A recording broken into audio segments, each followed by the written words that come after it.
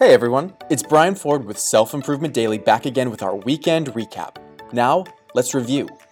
Monday, we talked about serving your future self in small ways. There's so much value in taking the extra time to prepare yourself for a future event, and that preparation will help amplify your performance.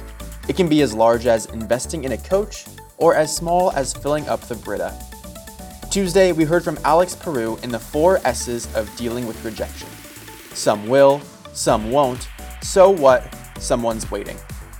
Having a plan of attack for negative situations, especially emotional situations, is very helpful in understanding how to take next steps.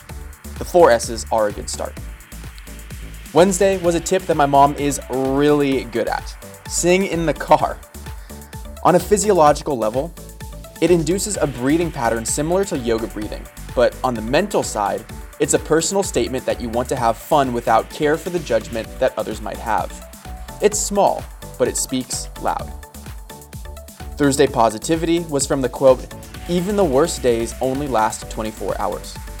Acknowledging that there is an end point, that a day ends and a new one begins, means there's an opportunity to make a change or mental shift. Use optimism and positivity to attract improved qualities to your tomorrows. And then last, on Friday, I shared about something really close to my heart. Do it for the story.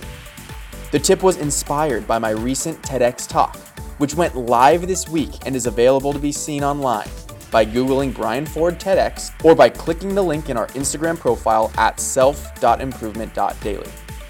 Have a killer weekend, and I'll see you next time on Self Improvement Daily.